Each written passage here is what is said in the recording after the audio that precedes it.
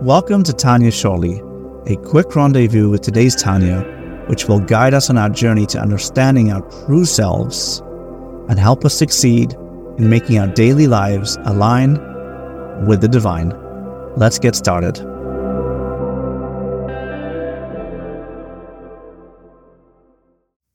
Today's Tanya Fasar of Tevet talks about a delicate subject, and it discusses the difference between Zera Levatala and Bias Asuras.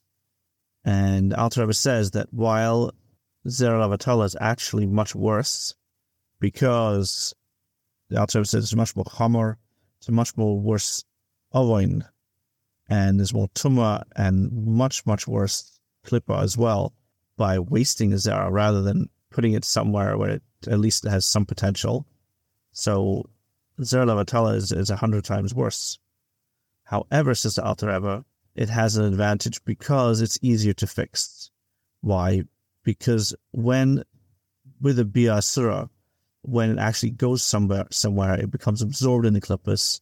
And now, even though Takia wasn't wasted, which is a huge avera, the problem is that now it can't be extracted from those klippas. And the only way to get it out, even if a person does regular tshuva, he cannot get it out. Even if he's forgiven from the Eibush, he can never get it out. The klippas still have that chayas that you've given them.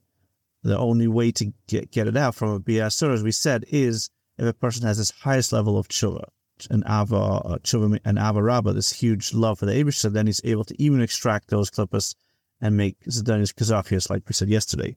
But, says Alter Rebbe, this can even be extracted from the klippas using an unnatural system, even though the natural system of tshuva does not work with that. But, says Alter Rebbe, there still is another problem with the Bias Asuras, that, as it says in the Gemara Chagiga, that one of the people that can never do tshuva is a person that Baal Erva Vahidid Mamzer, someone that's given birth to an actual Mamzer. Now you have an actual physical human being that's being created. This is a human being made of klippa. Nothing to do with him, but the source of his creation comes from klippa, and that's a stain on the person that created it. And that stain cannot be removed now, because no matter what tshuva you're going to do, there's still a physical basar of Adam that it exists based on what a person has done. So to be able to do tshuva for that is seemingly impossible. Even though there is a story about someone who was able to do that, it seems that even the Avarabba is unable to fix that. So, therefore, Zera Levatala, even though it's such a terrible avera, it still has a much easier way of being fixed up, because a tshuva is able to fix it, because it's not being absorbed in the klippas, even though it's being accepted by the klippas, like in a keli, and it also becomes like a lavush to them, so they contain the zara, so to speak, in like inside a keli. Nevertheless, because it's not absorbed, it's much easier to do tshuva on. And as the Alter Rebbe says, the way to do the tshuva is by doing regular tshuva and having proper kavana and krishma. Why? Because we know that how the Arizal says that anyone that says tshuva, it's like he has a cherub of shtei pifiyos, a double-edged sword. That's what krishma does for a person at night.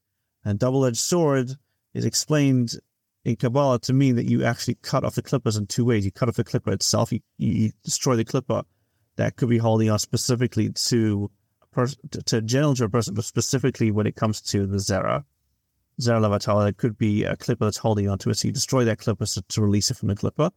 And then this second edge of the sword, the reason it's double edged is it also removes the highest that was taken by the klippas as well. So it not only destroys the klippa, but it also destroys the highest that was fed to the klippa.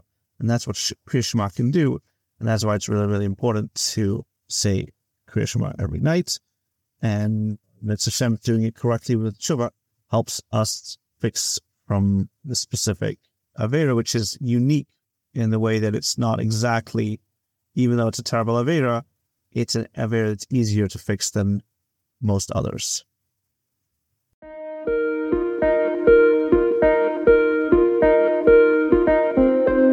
Thanks for joining us today with Tanya Shorty. If you want to support this project, please visit www.tanyashorty.com. Thanks for joining us on our daily journey of adding light and spiritual growth.